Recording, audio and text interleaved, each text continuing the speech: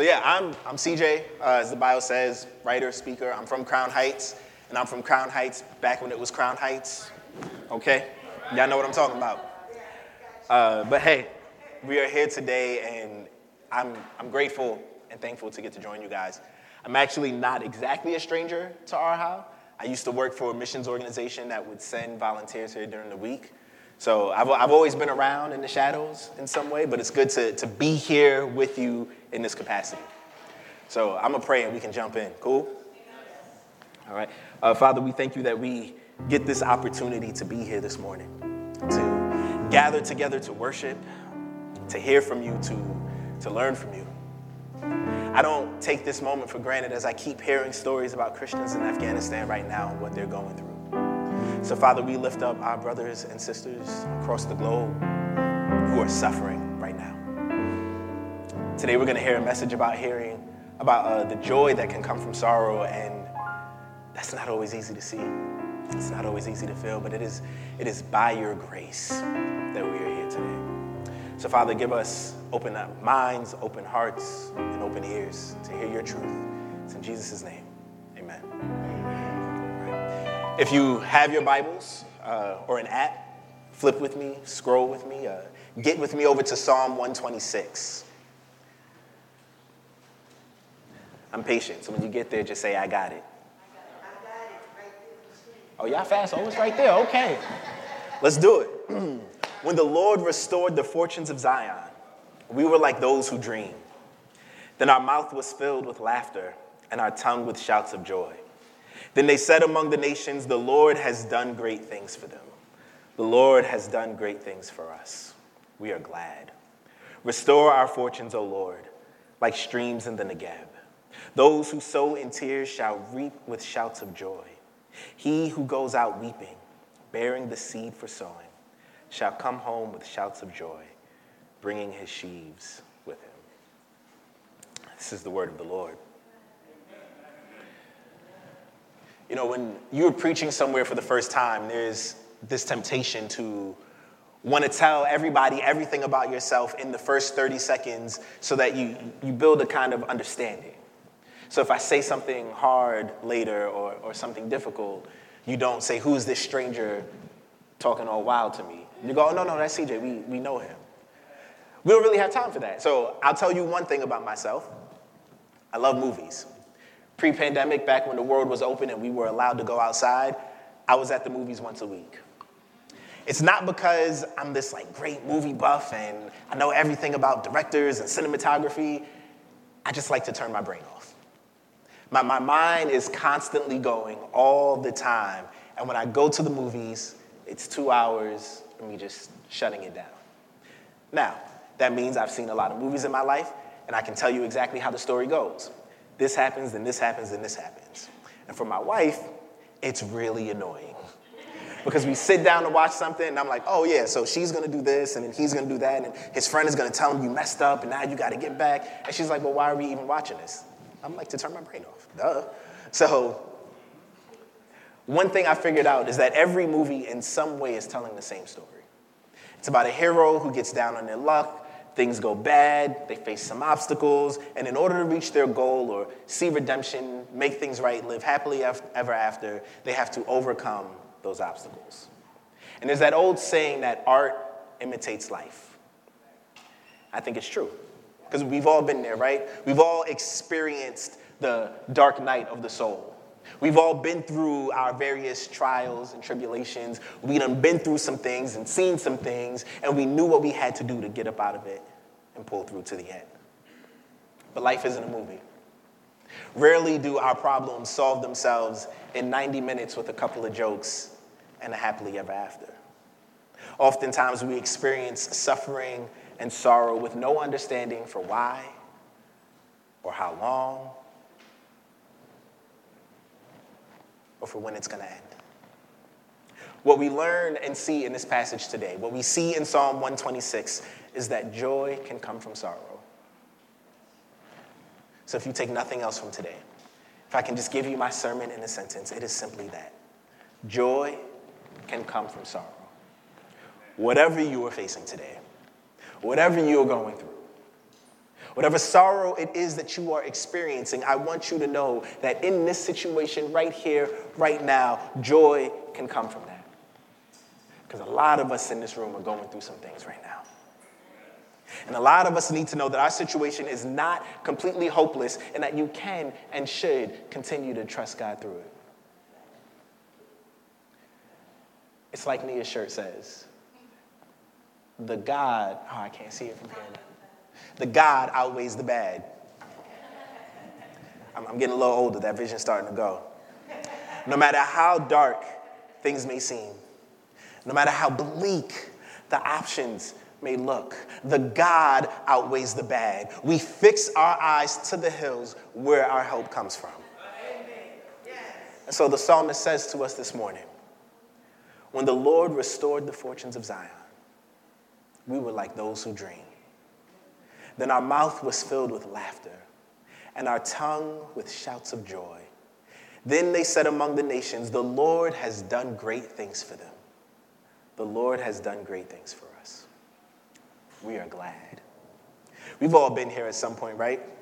Coming out of the trial, finally seeing the resolution, the relief, the joy you feel, feeling like the weight has been lifted from your shoulders. You feel light. It's what the Israelites were feeling. You got to think about when and where this was written. It is after years of exile, years of being ripped from their homeland and living in someone else's. They are finally being sent home. They are finally free. It wasn't a pleasant experience for them. They were exiled.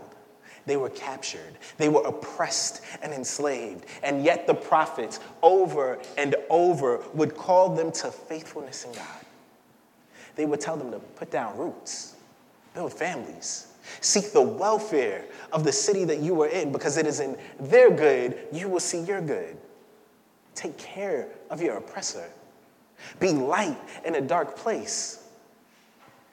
All of this while having their lives restricted and longing to return home.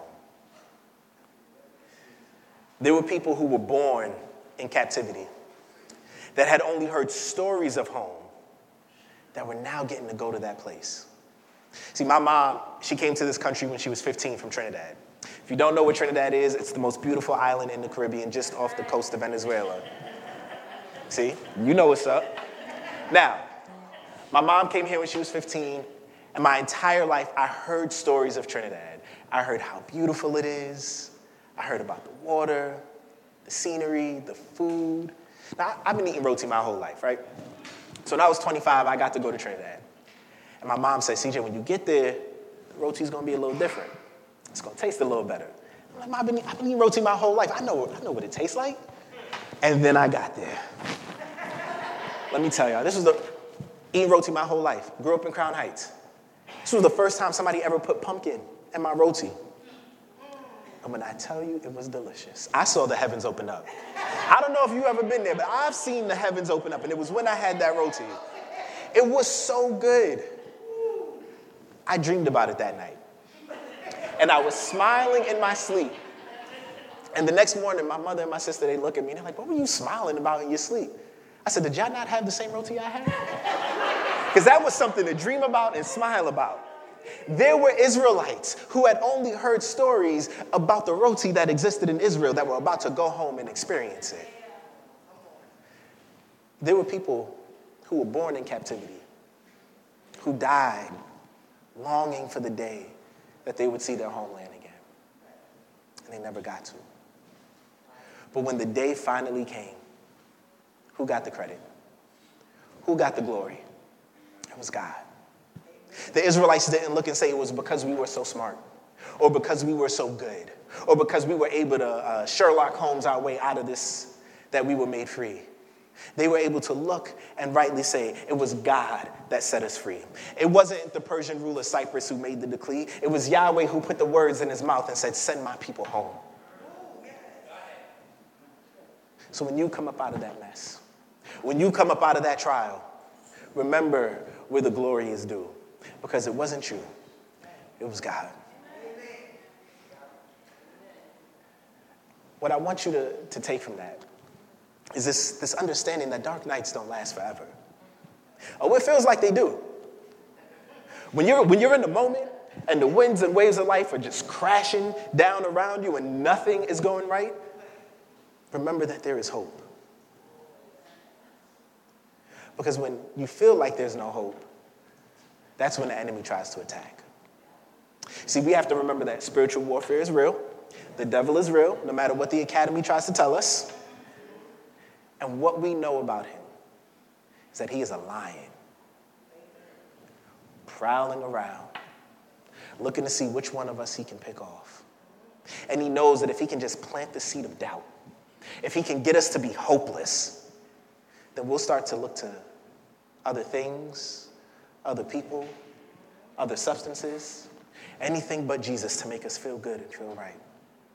So I want to remind you today, I want to encourage you to not take the bait because it's never worth it. Y'all know that already. You know, it's hard living in a city like this. If you're from here, you know exactly what I'm talking about. If you are not filthy rich, it's hard to be here. And when we grow up listening to preaching that tells us that it's all about health, wealth, and prosperity and comfort, it's easy to look around in this place where if you're not filthy rich, it's like you're grinding to get to the bottom of the middle at best and think that God must not be on my side if I don't have it all. God must not be on my side if I can't afford that brownstone, which the average price right now is $750,000. Who can afford that? What kind of jobs y'all working? I need to know. But Scripture never promises us these things. Never promises us wealth, prosperity, comfort. But it does make two big promises. One is that you are going to go through some mess in life. One pastor I heard put it this way. You either in something, just coming out of something, or you're about to go into something. And if you are over the age of 15 in this room, you know just how true that is. But the second promise, the second is a glorious one. It is that Jesus will always be with us. Now, I went to seminary, so I have to do this. The Greek word for always means always. It means at all times. There is not a situation that you go through where he will not be there. And we approach that first truth that we're going to go through some things in light of the power of the second. That when Jesus said, I will never leave you nor forsake you, he was not lying. And this is why James tells us, when he opens his book, to count it all joy. All of it, every bit of mess. Because Jesus is with us. So it's not an if, it's a when. And when they come, we count it as joy. I mean, just look at the last year, right? The pandemic, job losses, loss of loved ones, the uptick in abuse, the medical diagnosis, the wayward children, and then some of y'all were in lockdown with moody, emotional teenagers. It's just been so much. Many of us wish that we were just dealing with one of those things I listed. But the truth is, we're facing 3, 4, 5 of them. I look at that list, and there are 5 things within that I'm going through myself, that I'm dealing with.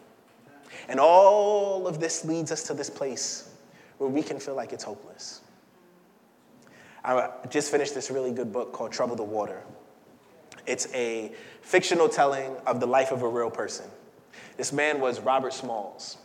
He was born enslaved, stole a Confederate ship, sailed it to freedom, fought for the Union Army, ultimately ended up becoming a legislator in South Carolina. He lived an incredible life, and we need movies made about him. But there's this one scene in the book where he's about 9, 10, 11, somewhere around that age, and he's starting to understand his place in this world. And he looks at his mother and he goes, Mama, will we ever be free? Will we ever live the lives that we want to live? And she looked at him and she said, baby, sometimes we just need a sip of hope. You see, when the night is darkest, all you need is a sip of hope to keep going. When it seems like there is no way out, all you need is a sip of hope. When you don't know what to do, when it's all crashing down and you want to give up and it's just overwhelming, you're facing 3, 4, 5 things at one time, all you need is that sip of hope.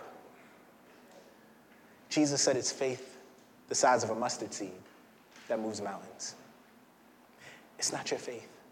It's the object of your faith that is moving that mountain.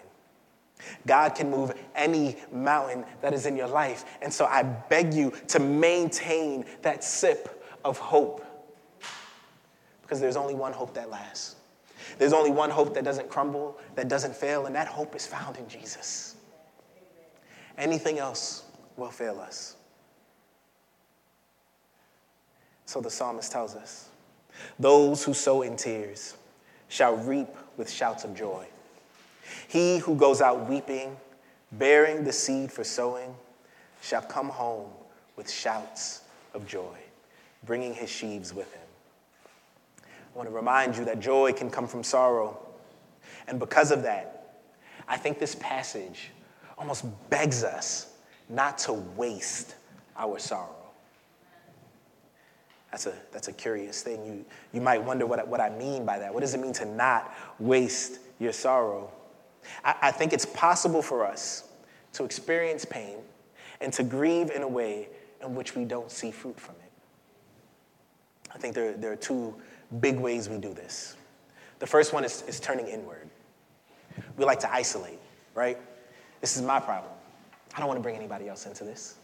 I don't want anybody to have to deal with my trouble. Or you couldn't possibly know what I'm going through. So I'm going to go ahead and I'm going to deal with this on my own over here.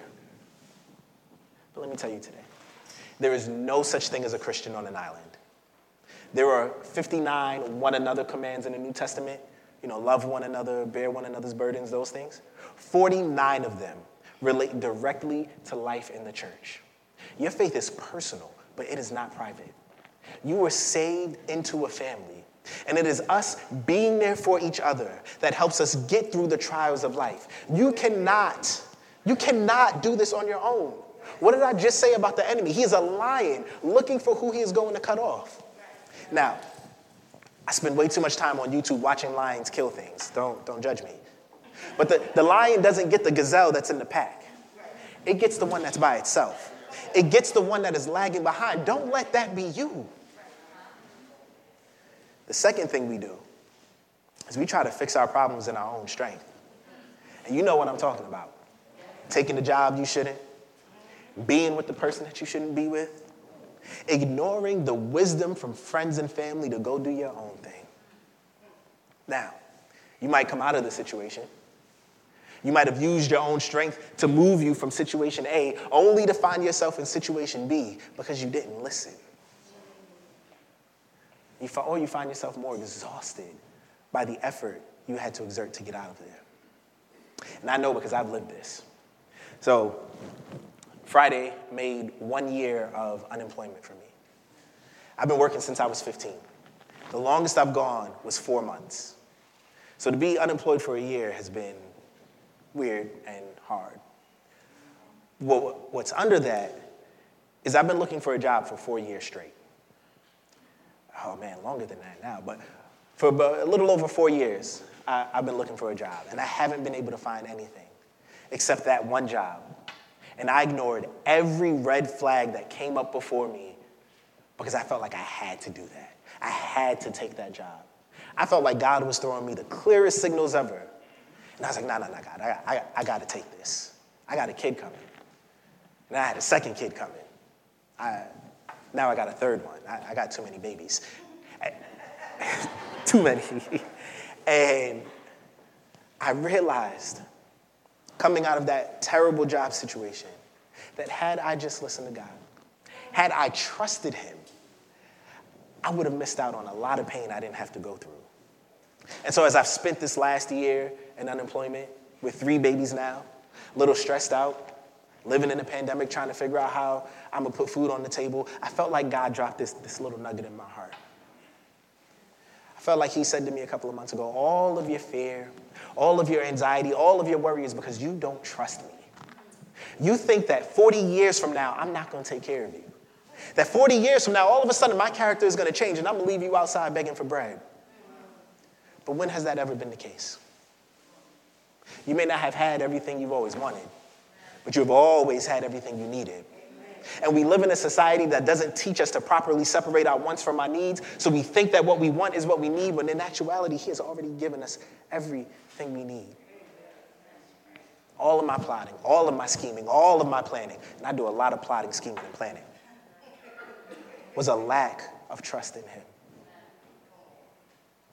But I get it now. I understand how the writer of Lamentations, from this very same Babylonian exile, was able to say, great is thy faithfulness. Morning by morning, new mercies I see. Now I'm getting a little emotional because this is hitting home. I'm not just preaching to y'all. This is reminding myself that every single day, my wife and my 3 kids are taken care of. And it's not my strength. It's not my power, not my might, but by his Spirit, says the Lord. That writer of Lamentations understood the very same lesson that we are trying to learn here today. It's that God's track record is unmatched. He is the same yesterday, today, and forevermore. So I'm telling you, but I'm really telling myself, don't stop trusting him now. That character is not changing. He's not us. He's not fickle. He doesn't change with the seasons. The wind doesn't blow and all of a sudden he's a new God. We are offered a significantly better way than trying to will ourselves to victory. If we want to see joy come from sorrow, then we have to understand that if we experience sorrow in the proper way, it can make us happier and more joyous in the long run. And you know why? Because we know how the story ends. See, everything we go through, we got the cheat code. We know that this ends with every knee bowing and every tongue confessing that Jesus Christ is Lord. This ain't a movie. This isn't some cosmic battle between good and evil and we don't know who's going to win. This is the King of Kings and Lord of Lords cracking the sky with a tat on his thigh that says, King of Kings and Lord of Lords, pulling the sword out and wiping evil out, wiping away every tear from our eyes. He is the Alpha and the Omega, the beginning and the end, the first and the last, the was, the is, and is to come. He is the best there is, the best there was, and the best there ever will be. There is no other place for us to put our hope because we know who he is. You know, Paul's words in 2 Corinthians 4, they make so much more sense now that I get this, now that I really understand it. Paul says, we do not lose heart, though our outer self is wasting away. Our inner self is being renewed day by day. For this light, momentary affliction is preparing for us an eternal weight of glory beyond all comparison, as we look not to the things that are seen, but to the things that are unseen. For the things that are seen are transient, but the things that are unseen are eternal. Our inner selves are being renewed day by day as we face these light, momentary afflictions. I've been looking for a job for 4 years. The man who wrote those words was whipped, in prison, bitten by a snake, had friends turn on him. He'd been through all sorts of mess. Light, momentary afflictions. If he can say that, what can we say? You know, I say all the time that our lives are not determined by how we respond to being at the top of the mountain. It's not how we are when things are good. Because we're different people when things are good. We pray different. We act different. We love Jesus a little different. But when things are bad, when we're in that valley, where's the hope? Where's the trust? We start trying to claw our way out. The truth is, we spend a lot more time in the valley than we care to admit. We think that life is all mountaintops. But the mountaintop it's rare. It's 3, 4, maybe 5 times in our lives. A buddy of mine is about to get married. Now I'm going to be the best man in his marriage. Been married for 7 years as of last week. So I'm not an expert on marriage, but I've been around long enough that I could give some advice. And so he says to me, he goes, CJ, when I get married, we're not going to fight about the little things. It's only going to be the big things. And I looked at him, I said, oh, my dear sweet child. You know nothing and don't even know it.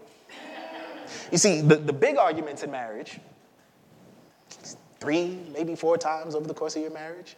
It's the little things. Why do you put your socks there? You mean to tell me you washed all the dishes except 2? Or my favorite, the toothpaste goes from the bottom, not that thumbprint in the middle. Those are the things you fight about. The big things they're rare. But it's the little things every day. And it's the exact same thing when we're experiencing the valleys of life. It's how we act in the little things every day. So in the midst of suffering, in the midst of the trial, as we do what we're supposed to do, even when we don't feel like doing it, spending time in Scripture, belonging to a church, not just showing up, not just attending, belonging, spending time in prayer, being in community, we find that as we come out of it, we are made better. We're made stronger. Now, I told you I hoop. I've been playing for about 20 years now, and one of the sad parts about aging as a basketball player is you start to watch those little 16, 17, and 20-year-olds run by you. There was a day where I could stay in front of them, and now I'm standing there, and they're over there, and I'm not sure how they got past me. But at 33, I'm still trying to get better because I love the game. Back when I was in high school, back when I was at the peak of my powers, I used to jump with ankle weights on. And I would do all these trainings, and my mother, she just thought I was weird. But I'd walk around the house just jumping with ankle weights on. She's like, why are you doing this? And I said, because I know that when I take the weights off, I'm going to be able to jump a little higher. And it's the same thing as we experience trials. It's in the valley that with the weight of the world on us, that when we keep chasing after Jesus, that when we keep pressing towards him, we come out and find that our faith is just a little bit stronger. And we're able to jump just a little bit higher spiritually. And the beautiful thing about this is, unlike my diminishing basketball skills, as we get older in the faith, we get stronger with this. I still jump with weights today, but I don't get anywhere near as high as I did when I was 23. But when I jump with the weights of life on me today, I soar so much higher than I did when I was 23. But there's another important thing that we get coming out of a trial. It's a testimony. Now, when I was a kid, church was 3 hours, minimum. Some of y'all come from those backgrounds and you know exactly what I'm talking about. Some of y'all are spoiled and never had to go through that. Now, if for some reason church was less than 3 hours, my pastor, a lovely man from Belize, would go, I think we need to share some testimonies. And he would start to pass the mic around and let people talk. Talk about what they've been through. Talk about what God has done for them. And I would start to hear stories about how people didn't know how the rent was going to get paid. And then it got paid. Or the diagnosis was wrong. Or that wayward child was brought home. Or groceries magically showed up on the doorstep when they didn't know how they were going to feed their kids. And at 10, I didn't get it. I just wanted to go home. I wanted to watch my cartoons. At 33, I understand. After having lived through some things myself, after having suffered through my own dark nights, I understand the power of a testimony. God did not bring you through it for you to be silent about it. He brought you through it so that you can let somebody else know that he can bring them through it too.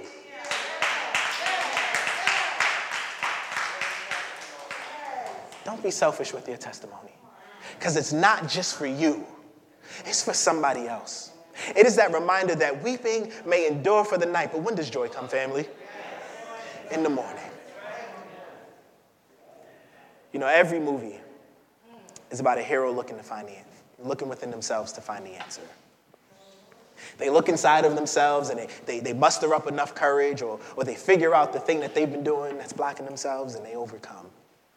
But we are not the heroes of this story. We make terrible heroes, and we know that. And that's why we look to Jesus, the only hero who brought the ultimate joy out of sorrow, who experienced the ultimate sorrow to bring the ultimate joy. He is our example. When we suffer, we are reminded that he suffered greater, taking on all of our guilt, all of our shame, all of our sin, and all of our pain so that we might be free. We are not the heroes, and that's a good thing. It relieves us from the burden of trying to rescue ourselves. Because how often do our attempts at saving ourselves actually end up good? How often have you tried to get yourself out of that problem and it ended up good? How many times have we held on too long when we should have let go? So I told you I got 3 babies. Almost 4, almost 2, almost 1. My almost 4-year-old, she's got this fishing rod toy from this couple, Melissa and Doug. I don't know who Melissa and Doug are, but their toys are all over my house. And I'm sure that I've put their kids through college at this point. But she's got this little fishing rod. And the way the fishing rod works is you take the string and you kind of put it through these 3 holes and then you loop it around the bottom. And so I'm trying to fix this toy for her. And I'm getting it through the first hole, through the second hole. But as I'm getting down to the third, it's pulling back up. And I realize she's holding the other end, and she's pulling it out, impeding my progress. And I had to look at her and I said, baby, I can't fix this unless you let go. How many of us has God been saying the same thing to us? I can't fix this unless you let go. You see, when we try to save ourselves, when we try to fix our problems in our own strength, we are stopping God from doing what he does. Being the Almighty, being the Savior. He is still Jehovah Jireh, the Lord who provides. He is still Jehovah Rapha, the Lord who heals. He is still Yahweh Sidkenu, the Lord, our righteousness. But we can't let him be who he is if we are holding on to everything and not letting him do what he does. That's why the book of Proverbs says, there is a way that seems right to a man that in the end leads to death.